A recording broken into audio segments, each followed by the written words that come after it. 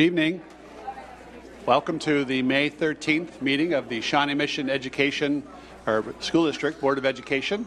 Our first item on the agenda is the Pledge of Allegiance, and some very energetic, anxious young students from Highlands are ready to lead us in that. Why don't they come on in?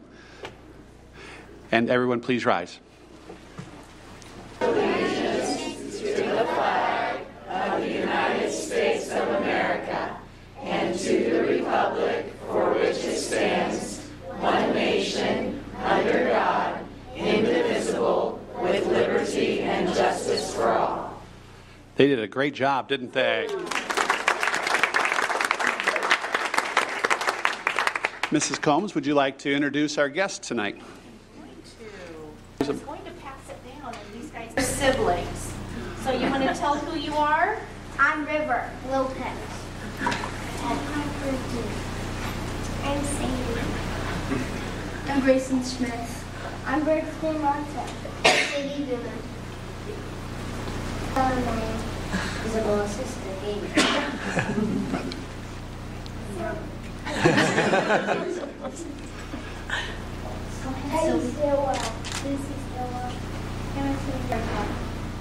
Great job.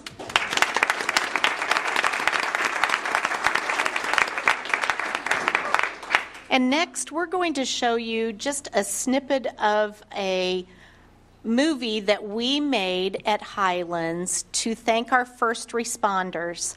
And we wanted to do this tonight because we wanted to thank some of our first responders who are here, Dr. Smith, and we have Mark Schmidt here, and we have John Douglas. And these people were instrumental in helping us out on March 1st. And so we want to dedicate part of this to them. Thank you. Yeah, you have to be strong to be a first responder because there can be some situations where it can be very emotional and you just have to push through it and keep going. And I think it would usually be difficult because I'm not very good with directions, so it would be kind of hard to go to places, and you also have to have a lot of skills. Oh yeah, you're risking your life all the time to do things like that. Yeah, and the things that you're trying to help people with are usually dangerous.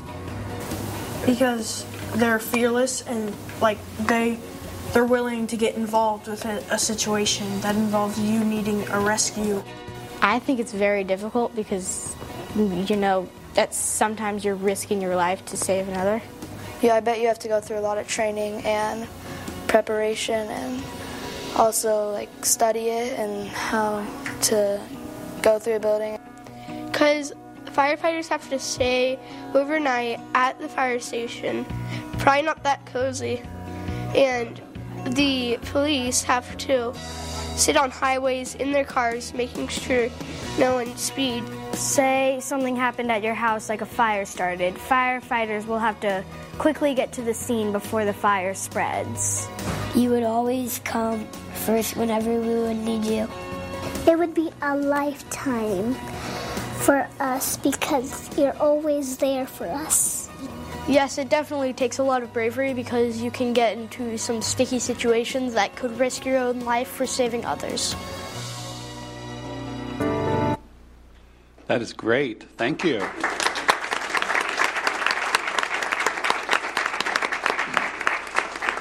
Thank you for being here. Work real hard. Summer's just around the corner.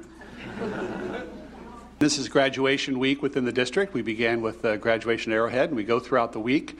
So it's a fun time for all of us, and we're looking out the window saying, I hope the weather's like this for every graduation week this week.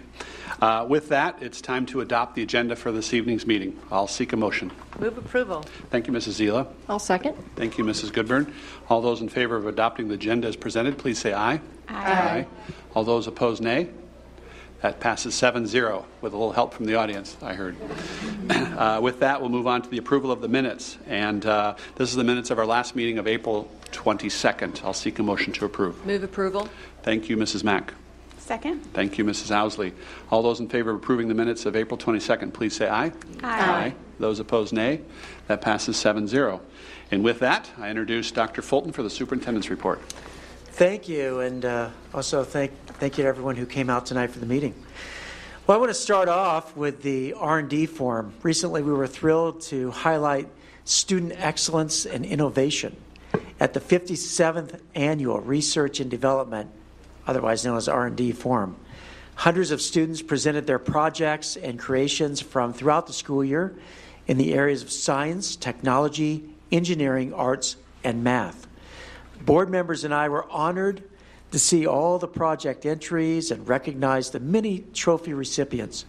The Rainier Awards given to students for outstanding effort went to Peyton Panovic, Shawnee Mission West and biotechnology student, for her science project related to colon cancer.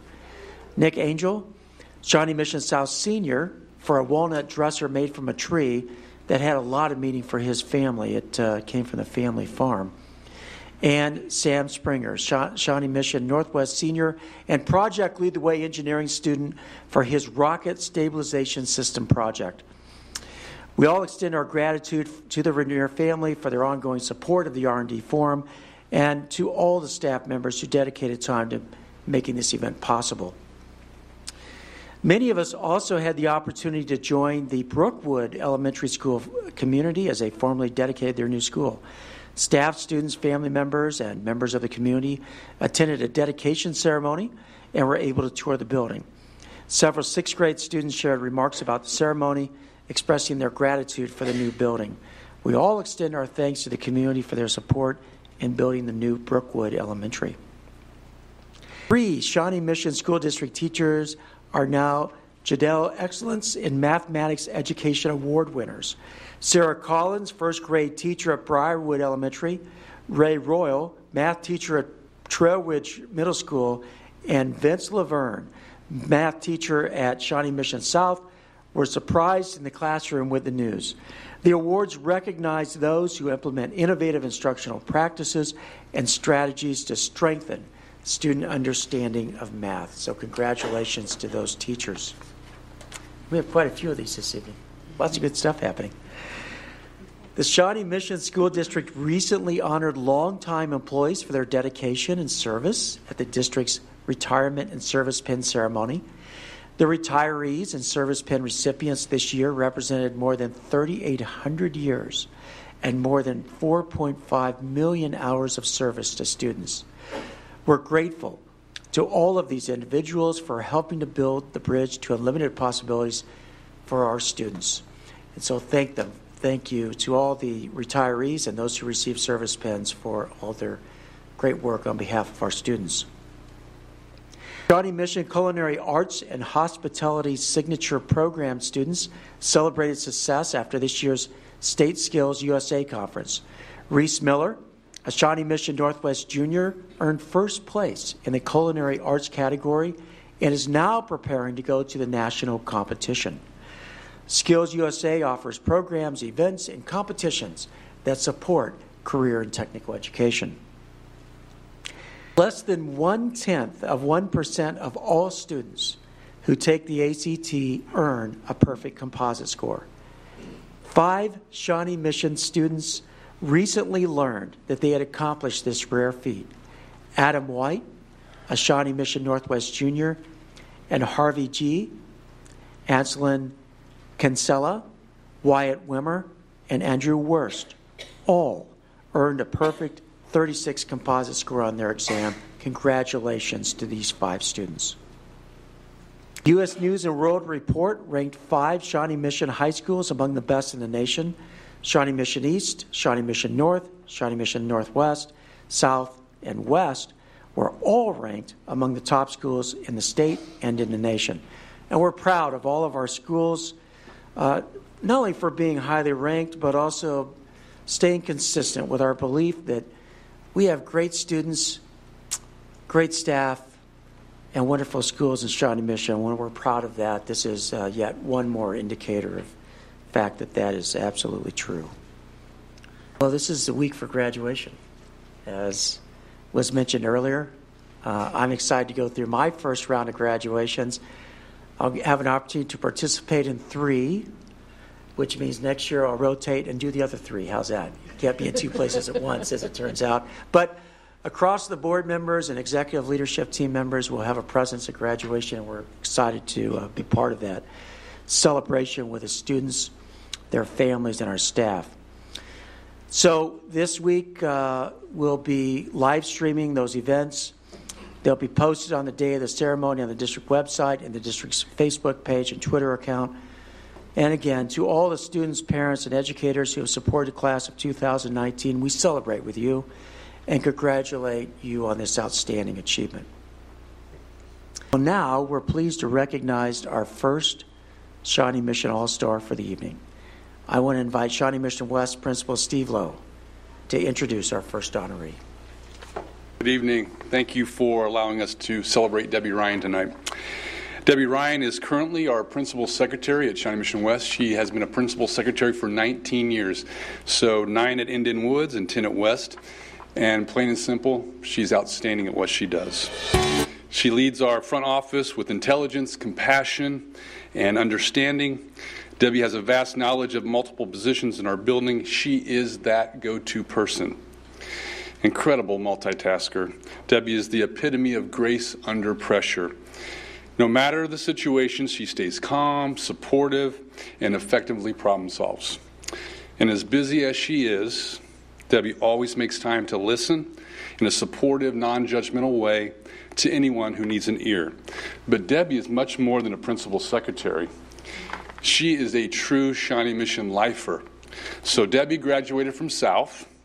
She and her husband Mike have raised 3 wonderful and successful children through the West area. Debbie helped start McCullough and Rising Star PTAs. She has served as a SMAC PTA president as well as other offices. She has served on the West Advisory Board, and just as important as all of that, she has been that Shawnee Mission soccer mom, she's been the swim mom, and she's been the basketball mom to all of our kids. So Debbie, congratulations on this recognition. Well deserved, and I think we're going to cue up a video.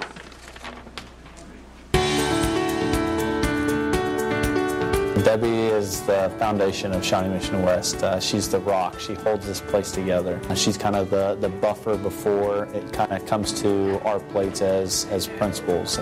She's amazing with that stepping stone with teachers. She's awesome with our parents. The kids always go to her, and we always direct everybody to her because she's been around and she knows everything. She's like having another principal in the building because she's that solid of a person.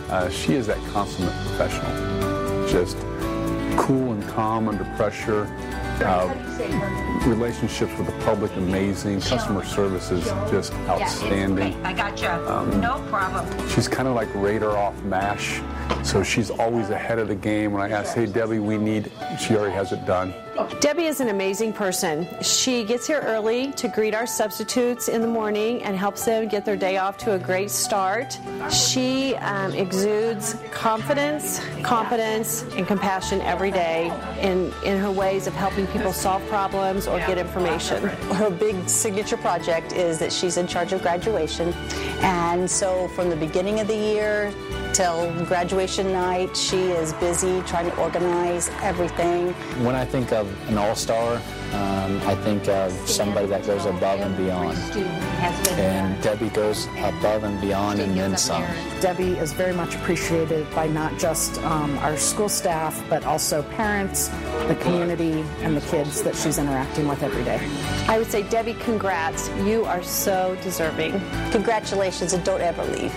I'm the leader and I'm the principal because of people like you that I learn from, and you're a great mentor to me as well. Debbie, thanks so much for all the time and energy that you put into our students and our staff.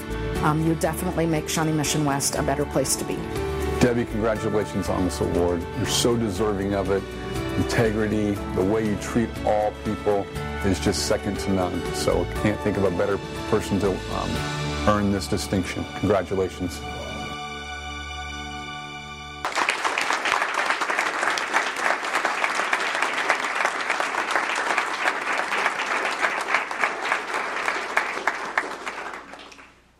Really appreciate this honor. However, you know, I get the privilege every day to come to work and work with people like Mr. Lowe and people on that video and the whole West staff, and to be involved with those West students, I'm really the lucky one. So thank you.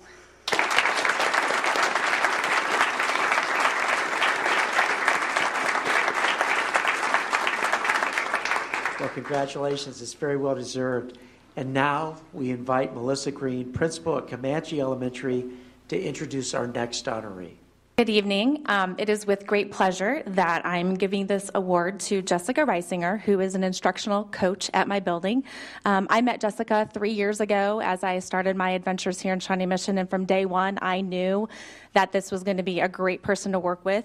She has such vision and passion for everything that she does. She's very creative, thoughtful, and is super reliable. She has anything done in minutes. And she is a very amazing font lady. If you ever want anything written awesome, she can do it for you. Comanche is just such a wonderful place because of Jessica, and I'm very, very honored to have been working with her for the last 3 years. I can count on her, and I can pick her brain, so she's helping me learn just as much as she's helping everybody else learn. So I am very happy to be here this evening to be here with Jessica.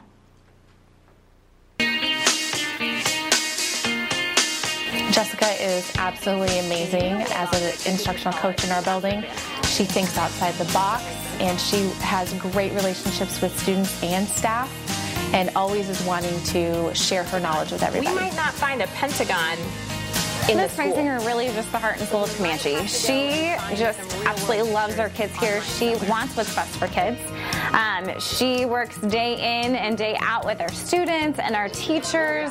She's always looking for ways that are innovative here at Comanche, and so she's just looking for the next best thing to get our school to meet the needs of all of our students. She's a nice teacher. She helps me a lot with reading, and if I don't understand something, she teaches it to me. What I think is really cool about her is how she can collaborate. So she came into my classroom, but she came in to work with me. And so we would kind of take our cues. I could say something a certain way to a kid, and she just picked it up. She's so flexible and so quickly can adjust to kids' needs. She is very kind, and she's very helpful. A nice person that works with other people that have, like, trouble with technology, and she'll go inside other classrooms to help people. Sure does. Next one. Jess is invaluable to the Comanche team. She is actively involved with our kids and our teachers.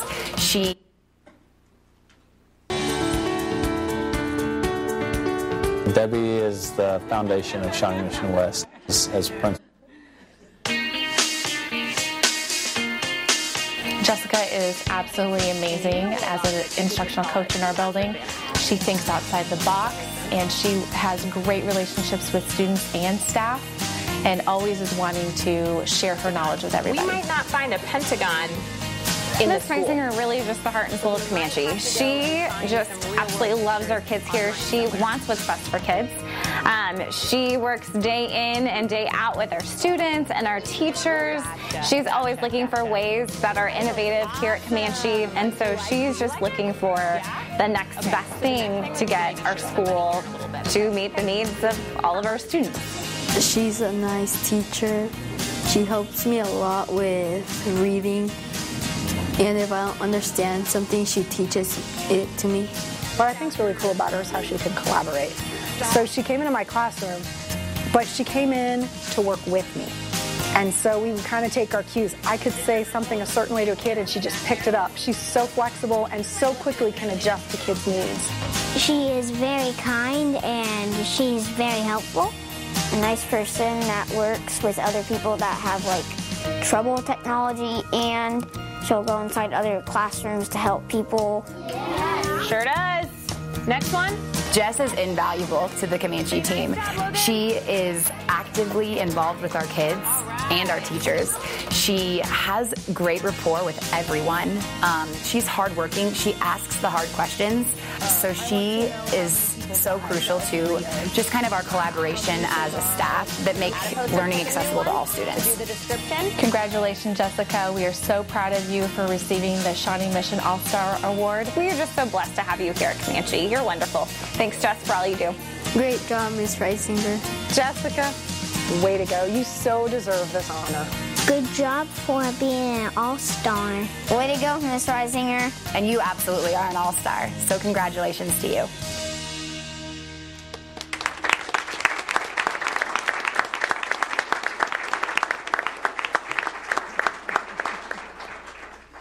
Didn't see it the first time. You got 2 rounds just to make sure you got all the information. Thank you so much. Thank you.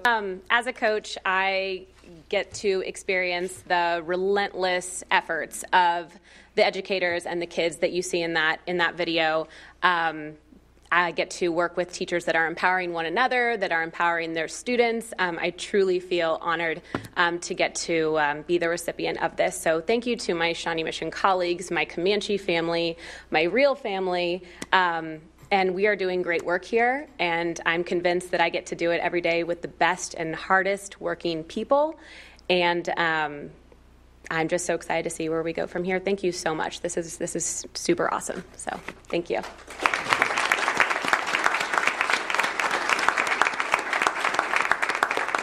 Again, congratulations to both recipients. Well, we want to take a moment and invite Kim Hinkle up.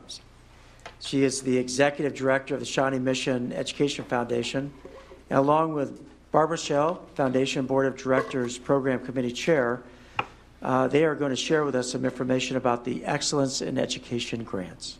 Thank you, Dr. Fulton and members of the board. Thanks so much for having us here tonight. Tonight, we're just here to celebrate.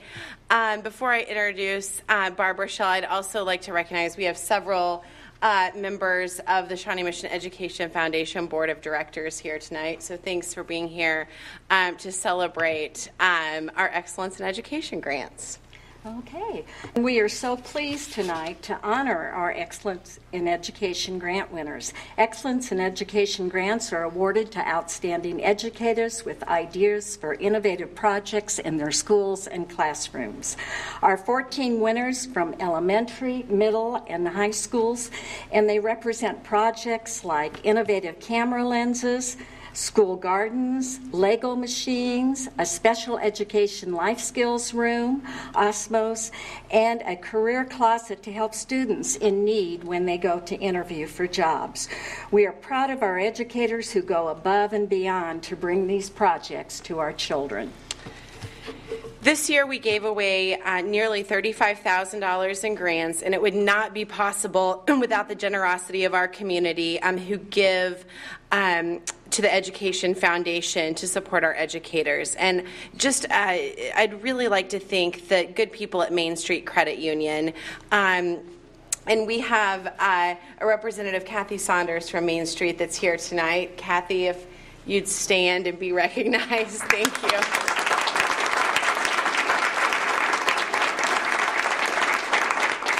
So through the Jack Challenger Legacy Fund, they were able to underwrite a grant for Sphero Bolt Power Pack robots, which is in a middle school. And then we also would like to give a recognition to the Diane Lane Hughes Forever Friends Fund for underwriting a grant putting diverse books into classrooms. So we want to thank all of you for your ongoing support of our students and our educators.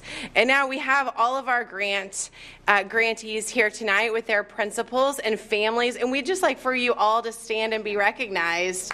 Congratulations.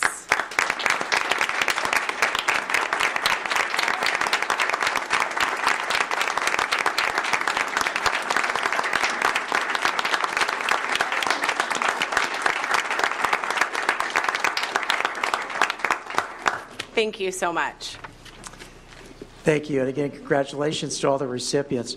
And one final, just very brief update, give you an update on the work of the Digital Learning Task Force.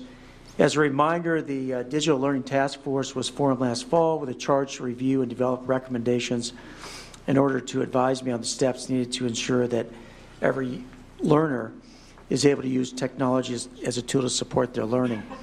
The task force was built with a diverse a representation of voices from throughout the district. Half the members are parents. There are teachers, administrators, support staff, with representation from each of the 5 feeder patterns and students from each of those areas as well. The task force continues to meet and work on their recommendations. When their work is done, the task force will present their recommendations to me in the form of a report, at which point I'll review that report, share it publicly, and consider its recommendations as we move forward in our work. And certainly some of the recommendations may apply to the use of technology, others relate to curriculum, and so on. So it just depends on the nature of the recommendations as to who they end up with. So anyway, that concludes my report. Great. Thank you. Lots to celebrate. And everyone's more than welcome to slip out if they'd like. Meanwhile, we'll The room clears. I think one person said, well, I'll just catch it online. Thanks. Yeah. With that, we'll have Dr. Fulton come to the podium, and he's going to provide us an update on the strategic planning update. But before we do that, I want to see if there's any students in the room that are here as a class assignment. Any students want to raise their hand that they're here for a class assignment this late in the semester? I don't think there's any. Yeah, seniors' last day was Friday. Okay. Yeah, I think they're done. How about seniors that are graduating this week? Any seniors who want to raise their hands? All right, congratulations. Yay. With that, Dr. Fulton.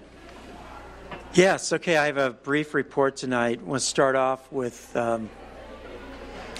wait for the next slide to come. There we go. You've seen this slide before. It overviews the work that we've accomplished to date. The action teams, which you see there in the blue, and I think on the next slide it'll have, there you go. We have five action teams that are working on the strategies that specifically support those 3 core objectives. The action teams for the strategic planning process met last Wednesday, May 8th, to continue their work on action plans. Each of the teams came up with a solid draft for their action plan, and these will be reviewed by the Cabinet tomorrow morning. We'll work to ensure that there is consistency across the action plans and that we don't have any redundancy. Work will continue through the end of the month in preparation for the June 5th meeting of the Strategic Planning Steering Committee. The goal is for each strategy to have a limited number of action steps that are both doable and measurable, along with a clear and specific cost analysis. And the next slide will give you, it's really hard to read this, it'll give you an example of what those action plans look like. So they all involve an action step. Well, first of all, let me back up. It involves a strategy, so they specifically state the strategy, what the result is that strategy is trying to achieve, the action step that goes with it, who's responsible to achieve it, starting dates, due dates, and completion dates. So that allows the teams to really think strategically about what is important to do as next steps for us to achieve this strategic plan. And with that, I'll be happy to respond to any questions. Questions from board members? Moving along. Okay. Thank you. Thank you. Next item is the board reports, and I'll address each of the items here to see if there's any updates. Reverend Guy, anything from SMAC PTA to update? I don't have an update. I was not able to go to the School of Instruction, I believe it was last week, but seemed like that went well and was well attended. Thank you. Anyone want to speak to that might have been there? It was well attended. Yeah, we had lots of officers there and lots of vendors too, and so it was very well attended. They then went off and did breakout sessions for all the different PTA jobs, but it was very well attended. The cafeteria was full at West. Great. Thank you. I just add one Yes, note. Mrs. Zila. I think it was very heartening to see all the dads in the audience that are the PTAs that are manning committees for PTA and were there to learn how to do their committee. So it was a great night. Good. Thank you. SMEF, any more updates other than what we just had tonight? No, I get off easy this evening. Thank you. Okay. Great. KASB, Mrs. Zila? We have an upcoming meeting early June. All right. Thank you. Any updates, government relations, Dr. Sinclair? Anything going on in Topeka these days? Well, I believe there was oral arguments. I believe there were some oral arguments, perhaps, on Gannon. what are we up to? 5, 6, 7? Getting 7 just last week. And so there's been lots of speculation about how to interpret those oral arguments, but I'm sure we will find out soon what that will mean for our school finance formula and for the funding subsequently that the district will receive from the state and how we can move forward with our budgeting process this year, this coming year, and those years into the future. Thank you. Mrs. Goodburn, any updates on constituent services? No update. Thank you. And professional services, Mrs. Zila. Yes, as far as internal counsel applications, that window has closed, and those applications will be vetted soon. All right. Thank you. And then our policy review committee, they meet next, is that in May 21st? Tuesday. Next Tuesday. Any updates? No updates other than we'll meet next Tuesday. Okay, great. Thank you. Dr. Sinclair. Could you remind me what the vetting process is for the applicants that we've received? I'd have Dr. Fulton speak to that. I'm sorry.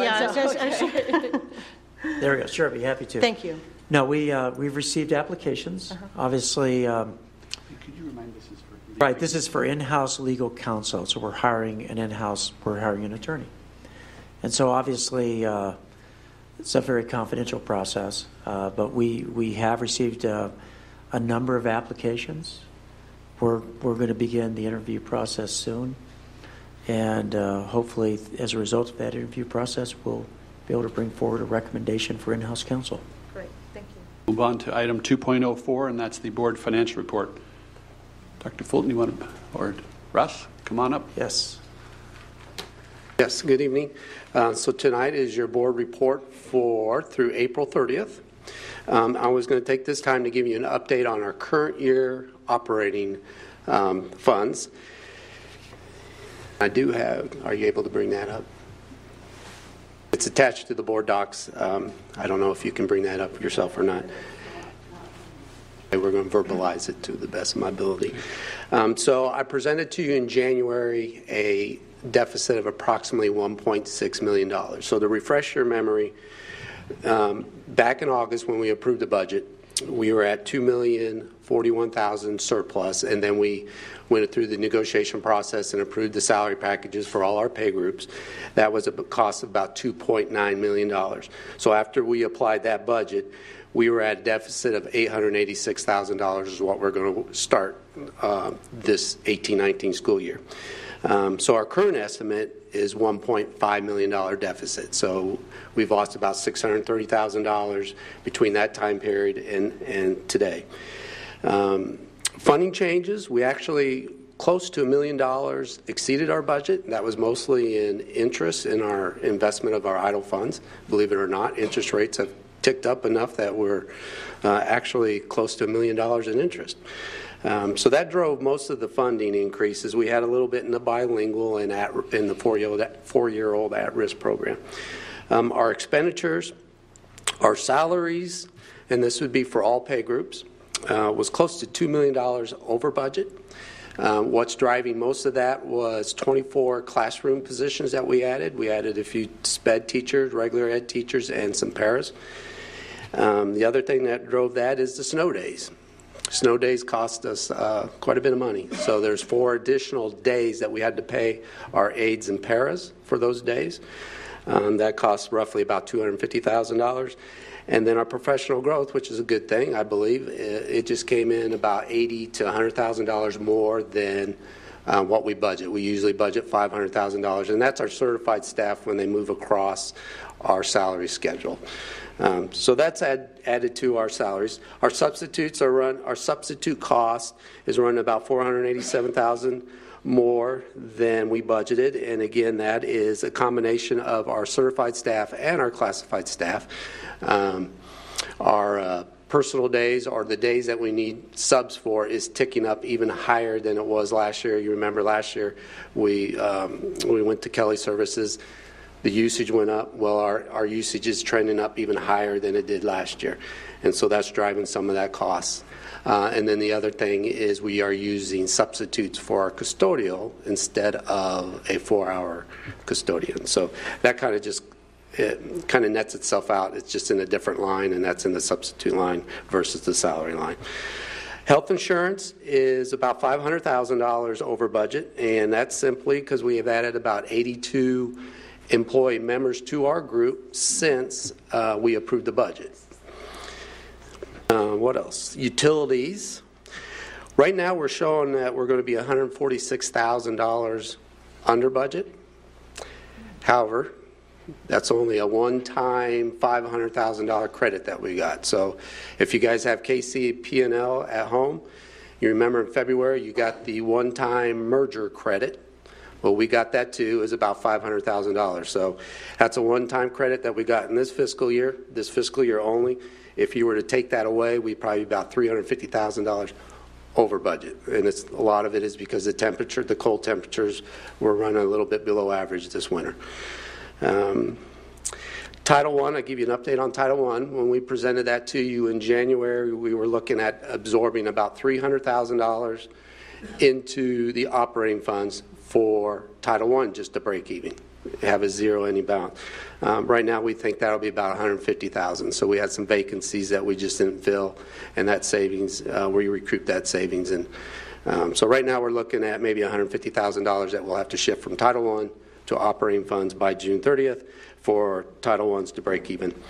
And then our other costs, about $330,000 over budget, that's our overtime. So that's our overtime for 8 snow days, because we bring in those guys all day long to clear snow on all our sidewalks and parking lots. So to recap all that, $1 million more in funding and about $1.6 million more or over budget in our expenditures, that we anticipate about a $1.5 million deficit for 2018-2019. And I'll stand for any questions. Questions from board members? You skipped over supplies and services, the 1.7. Can you just talk about that really quick? Yeah, that's the budget that we set out for all our school buildings and all our departments. Back in January, when we realized we were staring at a pretty good deficit, we went back to all our departments and said, is there anything that you can not spend this year? Is it something you can delay for 1920? And so we typically get about $1 million of recapture out of those line items. So 1.7 million is about 700,000 more than we typically could get. And one of the was when we went back to them and asked, is there anything that you can save? So we think we'll recoup that. Dr. Sinclair. Could you remind me again about the details under salaries? There was about a $250,000 increase because we had made the decision to cover snow days for classified staff rather than have them go unpaid. That's correct. Yeah. Okay. Yeah. Was it all classified staff, or were there? I'm trying to remember how many people did it impact? It's mainly your paras and aides. Okay. Educational aid, clerical aides, and your paras all out in your building, the hourly classified. Okay. And that allowed them to be paid even when there was a so snow day or whatever. Days that we didn't have, they didn't have to show up, they were being paid. Yep. That's correct. Other questions from board members? I have a clarification. Yes, Mrs. Housley.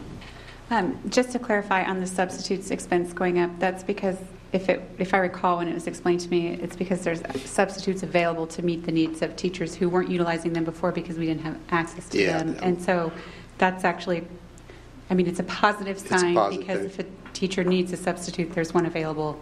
That's correct. To come in. They have a fill rate of 99.4%, which is pretty good. Okay, thank you. Absolutely.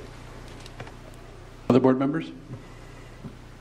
Thank you, Mr. Knapp. I'll ask you to stay there because our next item is public comment, and we have nobody joining us today for public comment as he changes his notes. We'll have Mr. Knapp come back up, and this is we'll turn to item 3.01, and this is budget workshop. We can pull up the PowerPoint. Right there we go. All right, so tonight is our second budget workshop of 2. We had one April 22nd where we talked about capital outlay funds, the bond funds, and self-supported funds. So tonight we're going to focus on 2019-2020 budget recommendations for the for the operating funds and our federal funds. So To recap, our supported or operating funds are our funds used to account for the general operation of the district. So this includes our salary, benefits, student transportation, utilities, and supplies and services. So this is the one that we coveted the most. So this handles our day-to-day. This is what the Gannon case directly affects. It includes the general fund, the supplemental general fund, and the special education fund, and also your at-risk fund, bilingual fund, and your vocational fund. The main revenue sources are general state aid, special education state aid. Local taxes is your LOB that we do here locally, and then some reimbursable fees such as facility rentals. Okay. So the 1920 budget is built on these assumptions that Senate Bill 16 will pass the muster with the Gannon case, and the base will go up $271 to $4,436. Special education funding is going to increase due to a little bit of more money that the state appropriated. At the state level, they appropriated $7.5 million more. Still could do a lot better, but it's better than the prior year. So we'll get a little bit of that. We get reimbursed per FTE, so we're adding 9.5 SPED positions that will be reimbursed at about $30,000, and then an increase in the SPED transportation costs as we get reimbursed 80% of our SPED cost. The LOB base is right now estimated to increase 1.5%, so that's that. The fake base of $4,490 will go up to $4,555. That amount won't be determined until they've gone. The KSDE has to determine what the consumer price index is for that fake base. But right now we're building the budget based on $4,555. And I wanted to show this slide. This is a very simplistic way of looking at our funding. On the left side is the funding that we've all seen in the public. So when Senate Bill 16 came out, KSDE does their funding runs. And so on the left side, that's their run. So if you looked at that spreadsheet, it said we were going to get $9.8 million. Well, that's all based on only things that they know about us, and that's based on 18-19 numbers. So they don't know what we got going on in 1920. So if you were to look just at the general state aid versus the general state aid on the right, there's close to a $1.3 million decrease there, or a difference. The main reason for that is our new facilities is dropping off. So we get new facility money that lasts for 2 years, and then it drops off. And this is the weighting that has been eliminated by legislation a couple years ago. So we have 4 buildings dropping off. We still have 2 left in the Brookwood and Lenexa Hills.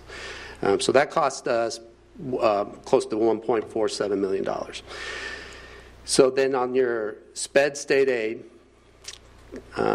like I just talked about, we're showing that we're going to have $1,070,000. That's for the additional FTE and the additional transportation costs. But there's strings attached with that because FTE, when you add personnel, that costs more than what you get reimbursed. So it shows that we're getting $1 million, but we're probably adding $2 million in total expenditures. So it's a net expenditure increase for us. The LOB base, we estimate $246,000 increase, and that's basically with that $4,555 going up. The new facilities money that we lost directly impacts the LOB in a negative way, but the $4,555 was able to offset it and still be a positive amount. Another positive thing is our cost of living rate, which is our COLA weighting. Our rate increased to 4.69%. By law, you can have 5%. There's a few schools around us that are at 5%, but we're at 4.69. That's based on your assessed valuation wealth versus the state average. And so that did increase, and that resulted in some more money for us as well. So overall, comparing where we think we're going to end 18-19 and what we'll set out for budget for 1920, we'll see a $9,760,000 more in revenue. And this is just a pie chart to kind of show you how it breaks down. We end up getting, if you combine your general fund state aid and your special education state aid, we get close to 73% of our operating funds come from state aid source. And then another 25% is local taxes, and that's your supplemental general, or better known as your local option budget. Another 1.7% comes from your local, your other, which is the fees that we charge for like facility rentals, parking fees, etc. And then a little bit, 0.6%, is federal dollars, which is your Medicaid, and they require us to deposit our Medicaid money directly into our special education funds. And I'm going to switch to our expenditure side of the budget for 1920.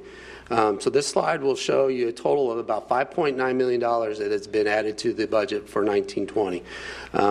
As always, we budget for professional growth, and we estimate that to be about $500,000. And again, that's the column movement for your certified teachers when they get additional education. They can move across the column. We got rows and columns, and so they move across and they get additional pay.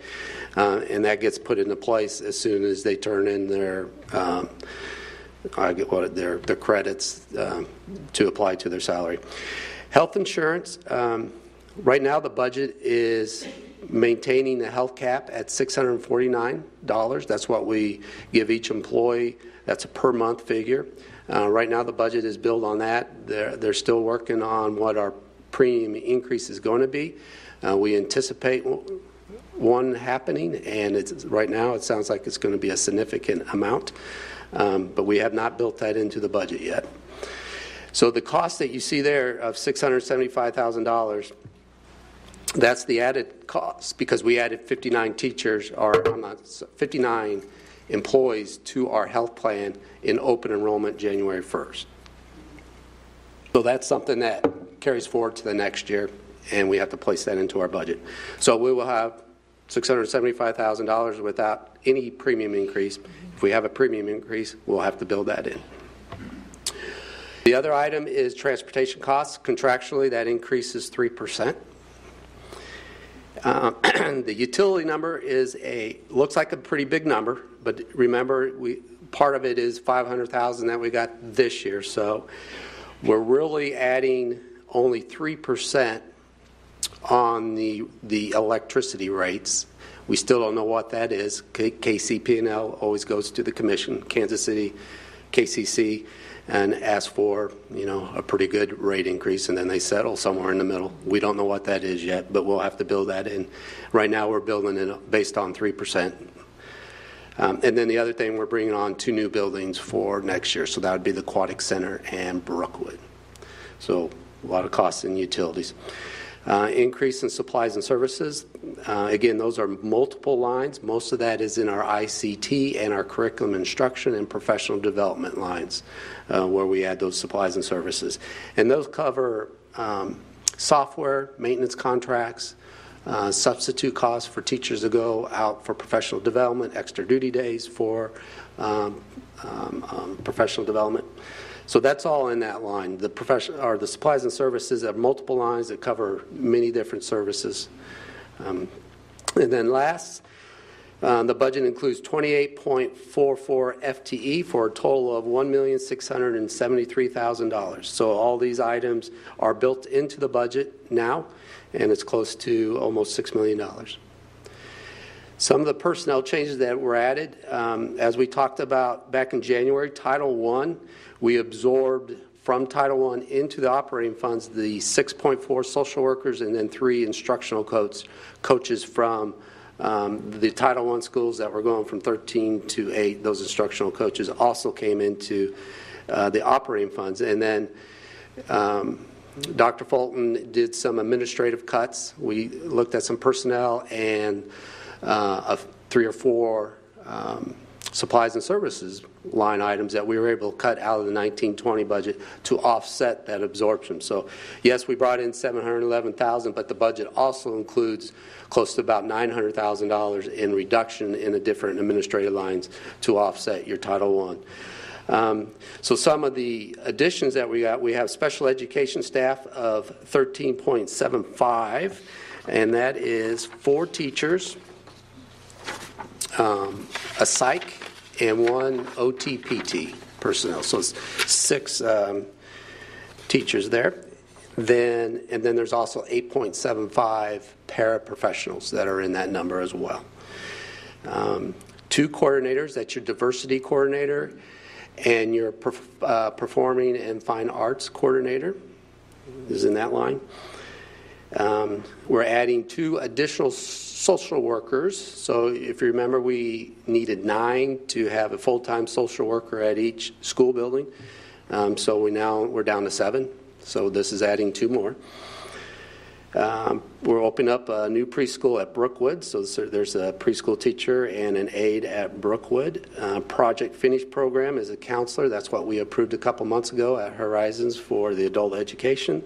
And then the other staffing changes, it just kind of nets the rest of them, and that's kind of the administrative changes that we made to absorb all the Title I. You have any questions in those areas? Okay. Questions? Yes, Mrs. Owsley.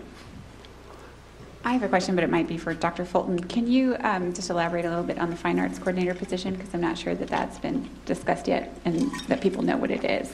Sure, that was built into a 2-year plan, because a number of the administrative cuts take effect for next year. There's some other administrative cost savings that we realized at the end of the 1920 school year. And through cost savings, we were able to meet a need that's been expressed by quite a few folks regarding having someone support the teachers in the practical and fine arts areas. And so we felt like with the cuts that we'd made, rather than waiting a year, we were in a good position to go ahead and do that, put that position in place for next year so we could begin providing the supports right away. Thank you. You're welcome.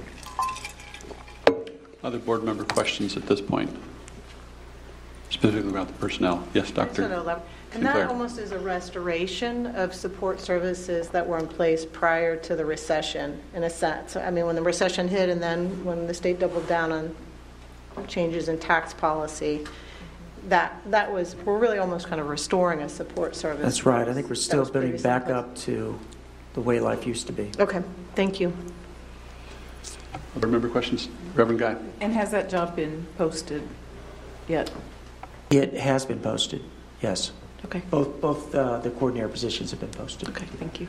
Yes, I have a Mrs. question Mack. back on a previous slide, so I'll wait till the end. Okay. Yeah, we're in the middle right now. Yeah. Okay. All right. Great. Continue. Thanks.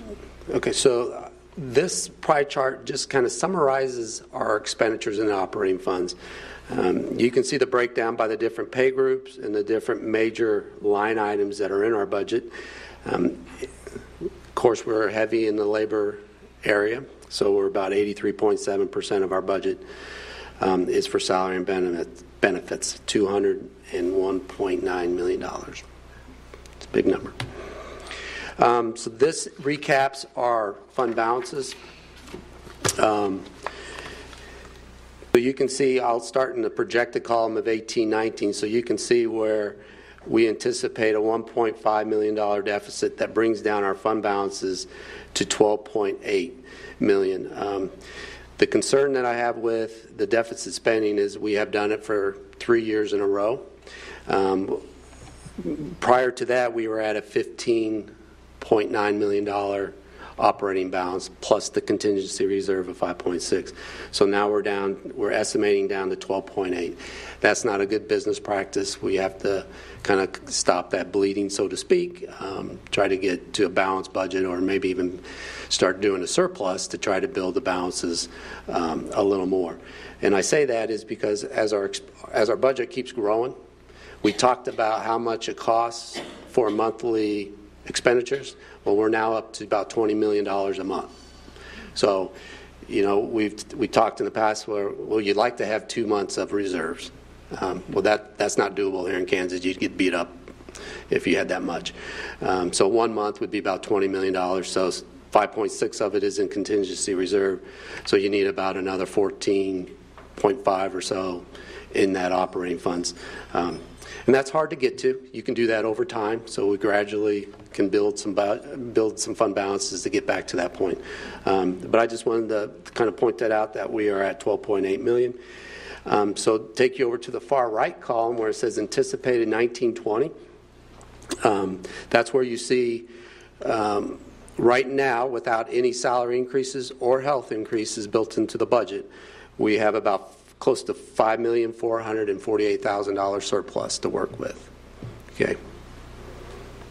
Yes, I'm sorry, Mrs. Mack. And I just wanted to add to that conversation, when you say that it's $20 million per month and the best practice is to have at least 2 months that we have, it also comes to mind that we have contractual obligations on top of, we have $20 million of expenses, but we have contractual obligations that are on an annual basis, a biannual basis, et cetera, we are contractually obligated to do. And if my memory serves me correctly, we are not allowed to go into the red past our surplus and our reserves. Is that correct? Yeah, that's correct.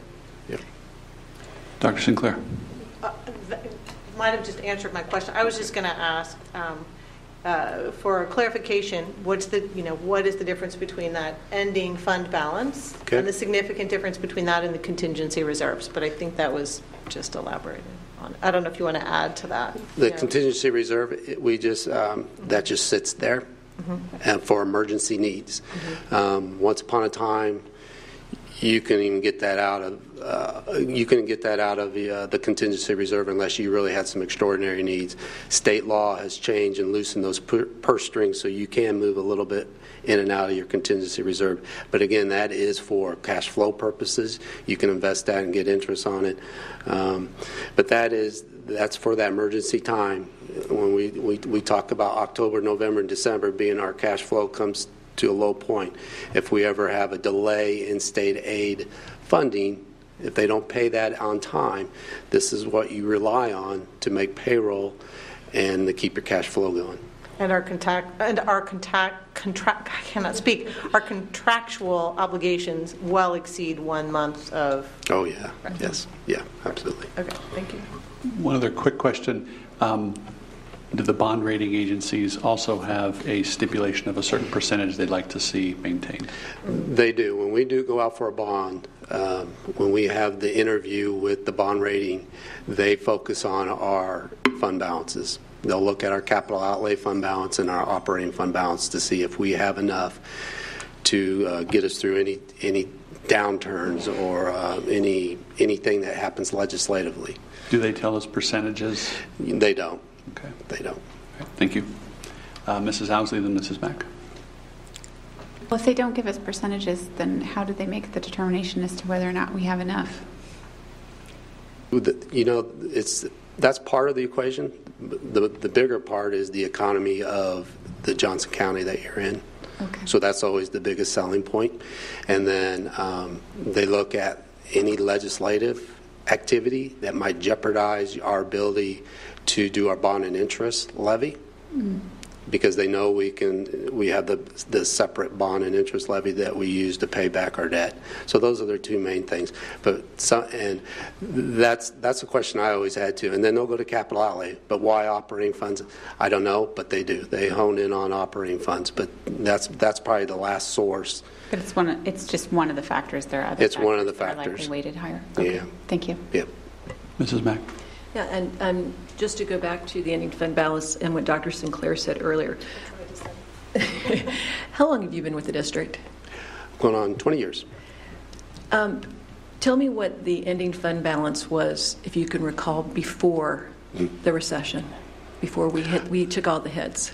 We were up at $25 million right before 2008, 2009 when they started lowering the base. Yeah. Thank you. And just to reiterate, best practice is 2 months, and we don't have anywhere close to that. That's correct. Thank you. Other questions at this point? This slide we put together just from discussions during the budget development process. Questions came up at the board meeting or requests from public comments, etc. So that first section, some of these things are already that I mentioned previously that are already built into the budget as indicated as already included.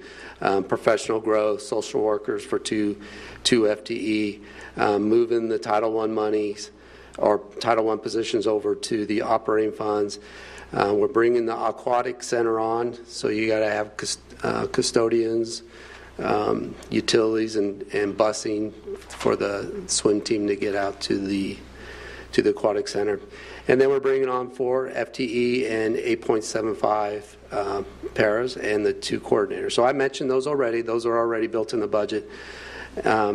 Then the next line, or next section, items for future budget consideration. These things have come up more than once. Moving high schools from 6 periods to 5 periods. HR did a scenario where it would add about 41.3 teachers for a cost of about $3,035,000. Middle school, 29 teachers for $2.1 million. And then it was brought up, if you were to lower the cap by 2 students on your elementary staffing guidelines, what would that look like? That would add about 31 teachers for close to $2,278,000. And then, as I mentioned earlier, social workers, we would need 7 more to have a full-time social worker at every school building for about 529. So that's the little kind of the budget considerations of about close to $8 million if you were to implement all those. The last section is, they're just potential salary cost factors. So for all our pay groups, and that's classified, your psychs, all the certified, to move down a step. So everybody's on a schedule, and they have the teacher schedule is 3 through 24. So if you move from 20 to 21, there's a cost involved with that. So all those pay groups would be $2,328,000 to move all employees down 1 step. If you're at a step if you're at the top or you're at a step that's frozen, there would be no cost for that because there's no movement for that. And then to give a 1% base increase, and this would be increasing every cell by 1%. So if you're on the custodial schedule, moving that hourly rate up 1%, teachers, et cetera, that would be $1.7 million. So if you were to do a 2% increase, you're at $3.4 million. So that's just a factor that you could work with on how much that cost adds to the budget. Certainly, I'll pause there if you had any questions on this slide. Questions, Mrs. Zila? Yeah, you mentioned earlier that for benefits we didn't know what that increase might be. You thought it might be significant to next year. Is there any other kind of unknowns that are not listed or talked about yet? That I know utilities, you don't know where that's going to go. So we have a lot of variables with our budget to try Health to insurance would be the big one. The utilities, we kind of always hedge our bet that it's going to be 3%, and then we built in for the new facilities. So if we go back to a normal winter, we might be fine. This winter, it added a lot of costs for utilities and the overtime and et cetera. But health is the big one. Okay. Yeah. Thank you. Mrs. Goodburn. And I'm curious, do you have any kind of an estimate on that? Like for every percent it goes up, it's this much money for the, I don't know what the total amount is for the health care. That's what I'm talking for health insurance? Yeah, for health insurance. I do. And I can share that with you in the executive session because I don't have that at my fingertips right now. Other questions? Dr. Sinclair. Well, comments and then maybe a question for Dr. Fulton. Thank you for preparing this. This is a very informative presentation. So first of all, thank you. On this wish, kind of this item requested for consideration, I would assume this is maybe not necessarily comprehensive. So those folks out there, for example, I'm thinking we had talked about looking at changing the counseling ratio in the high schools was one maybe that we had talked about. So I'm assuming your intention was not to list everything that we had talked about on here, but just to give some examples of some of the more frequently discussed kinds of things, and that we wouldn't necessarily interpret this as the comprehensive list of things we would consider. That's absolutely correct. Okay. It's just going back to some of the things that have been out there in the public discussion. Some of these we've discussed previously in the boardroom.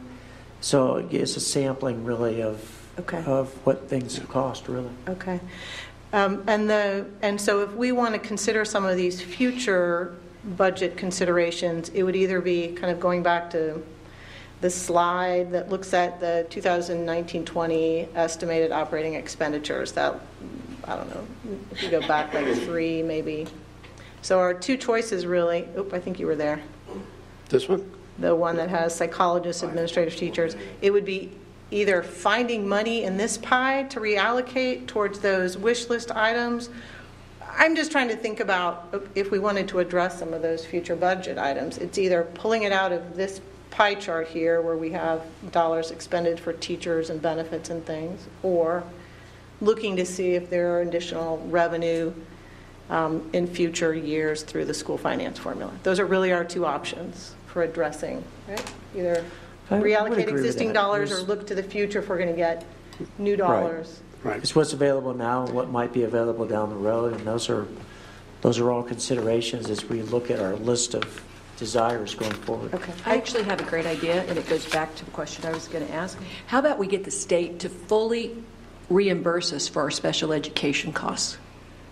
How much money? You said we're about 80% now with the new monies coming in for special ed? Our excess cost, my last calculation was based on fiscal year 18, is at 65%. 65%? Yeah. The state is at 81%. So when the state does when they calculate their excess cost, they're at 81, and their goal is supposed to be 92. So it's about $18 million or so out of our general fund budget. Yes, and I still don't understand why that does not happen in Topeka, because there are districts, correct me if I'm wrong, that get over 100%. That's correct. Right. Yes, Dr. Sinclair. And this might be more for Dr. Fulton. Of the items that are already included, like the professional growth and the social workers, can you maybe speak to how you see those aligned with the emerging strategic plan? Because there was a rationale maybe for why those were kind of targeted for next year as a recommendation. Well, some of these are just assumptions that you typically would build into the budget in any budget year. Professional growth is column movement is a good example of that. Some of the others, I think part of what we have to see is what comes out of the strategic plan and where do these issues sit in terms of priorities. What does research say? But importantly, it's all going to have to be addressed through the existing budget somehow. Mm-hmm. And so those are the things that we're going to have to think about going forward as a community. Mm-hmm. And I hate to get into too much specifics because it depends a little bit on what we want to try to achieve. Okay, thank you. And then I'm going to finish up on our federal funds.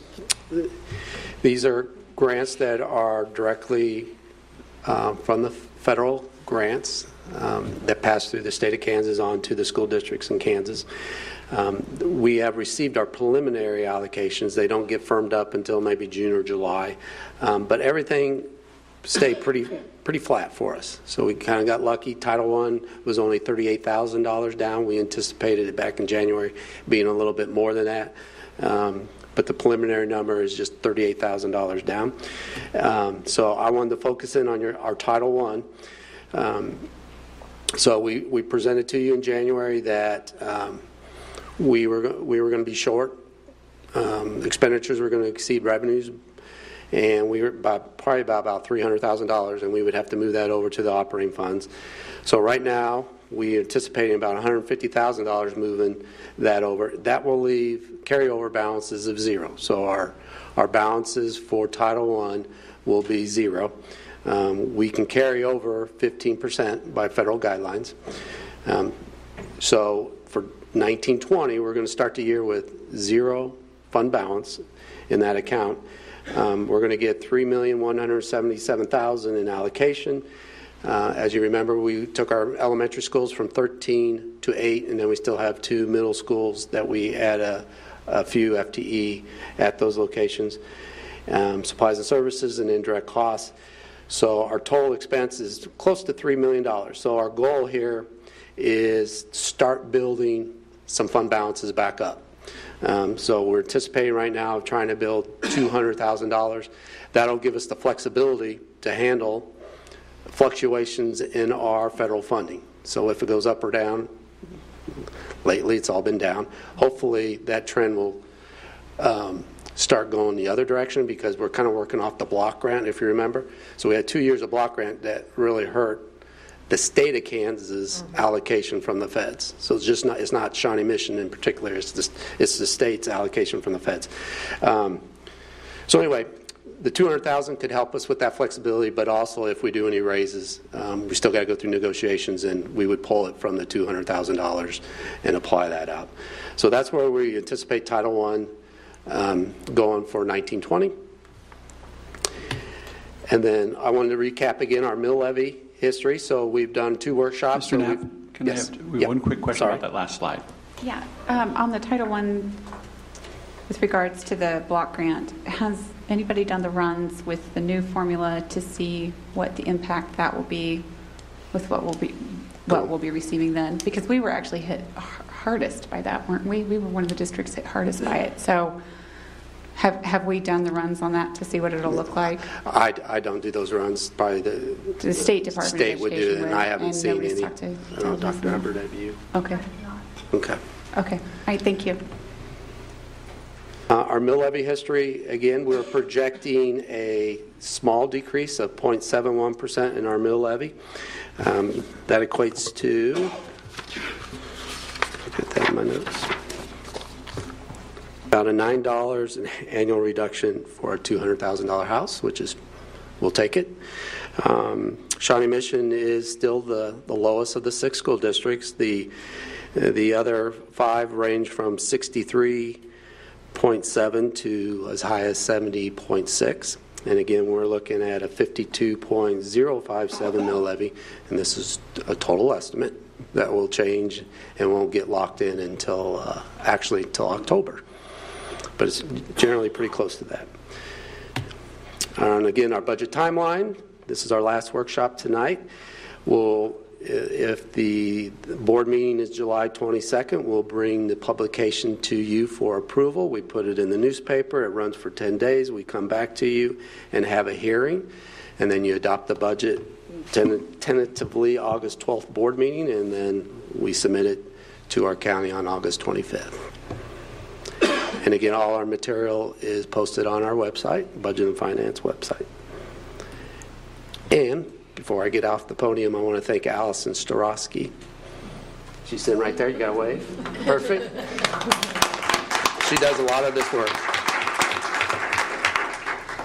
So I'll stand for any more questions. Board member questions? Thank you. Thank you very much. That was very helpful information. Appreciate it. And with that, we move on to item 4.01, which is the consent agenda. Before we consider the acceptance of the consent agenda, is there any item that a board member would like removed for individual consideration? Being none? I'd move approval of the consent agenda. Thank you, Mrs. Goodburn. Second. Thank you, Mrs. Zila. All those in favor of approving the consent agenda as presented this evening, please say aye. Aye. Those opposed, nay. That passes 7-0. And that moves us to 5.01. And we have action items, 2 action items before us tonight. The first one is 5.01. I'll turn to Dr. Fulton to see about an update on this item. Yeah, I'm going to have Dr. Southwick give a brief update. And this has to do with the Oak Park, actually a number of elementary schools using the purchasing cooperative to get playground equipment. So go ahead. Yeah, thank you. I would mention we have Mr. Robinson back in the audience. He's around the corner. I can't see him, but he's back from knee surgery, and I'm glad that he's here. These approval of the playgrounds that you see will be done this summer, and they do meet our standard of the playgrounds that we put in all of our new buildings, including handicap accessible playgrounds. So, and this will be work that we've started and that will continue across the district.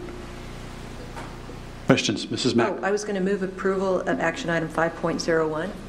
Thank you, Mrs. Mack. Second. Go ahead. Thank you, Mrs. Goodburn. I'm going to entertain any additional questions on the action item here. Being none, all those in favor of the item, please say aye. Aye. Those opposed, nay. That passes 7-0. And item 5.02.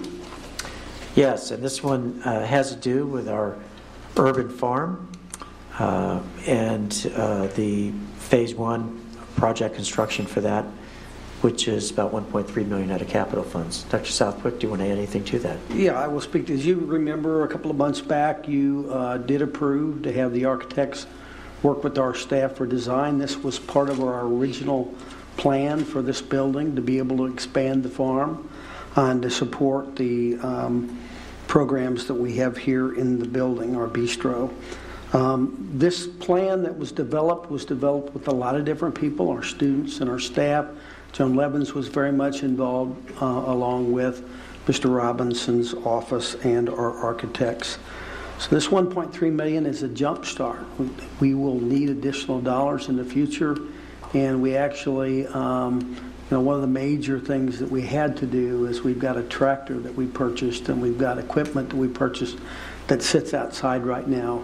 And to get started, we had to do some infrastructure things. So the plan is to get this work done this summer, but then there will be additional work that we're going to do some fundraising for, and hope to be coming back to the board with approval to spend some money that's been donated to us. And Mr. Robinson, if I've missed anything, I know I can't see you, but if you'd like to share anything, you'd be more than welcome. This is like the dating game. You can't see. Number 3. I'll take number 3. Well, that's absolutely correct. It's phase 1, so it'll be a garage and a greenhouse. And then we hope to be able to raise some funds to continue to improve. All right, thank you. Questions from board members? Yes, Dr. Sinclair. I just appreciate the opportunity to really support the sustainability initiative of the district, and to really lean into that farm-to-table kind of opportunity, and engaging the community and students and all in this endeavor. It's really exciting. I would move approval of 502. Thank you, Mrs. Elam. Second. Thank you, Mrs. Owsley. Any additional questions on the item? All those in favor, please say aye. Aye. Those opposed, nay. That item passes 7-0.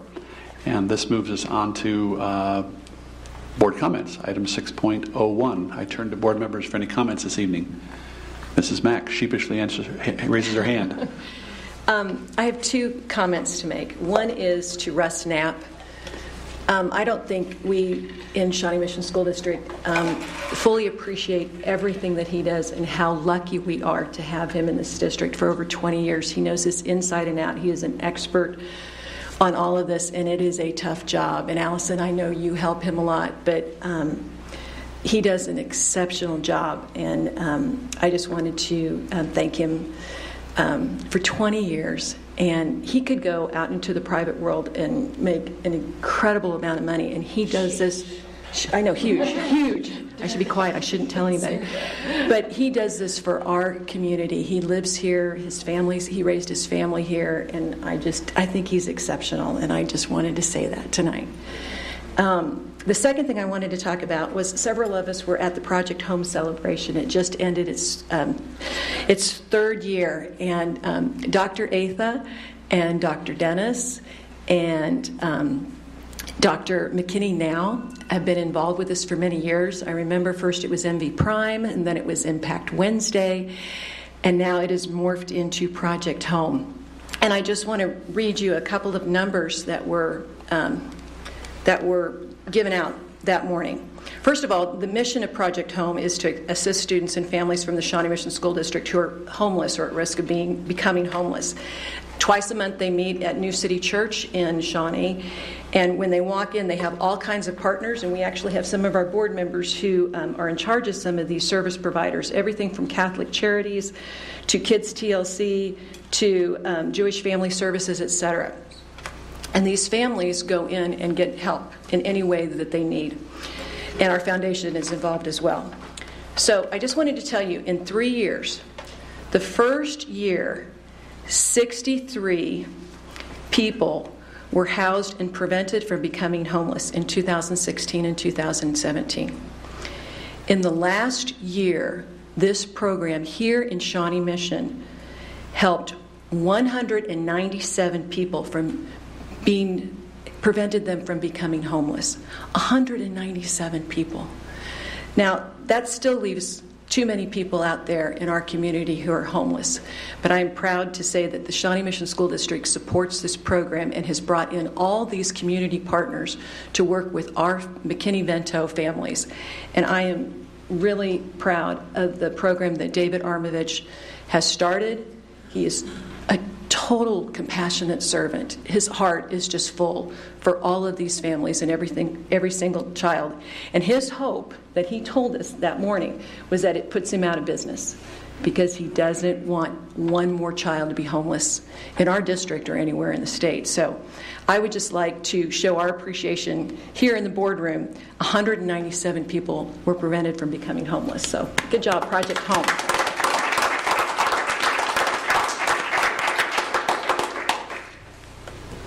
Thank you. Other board members? Reverend Guy.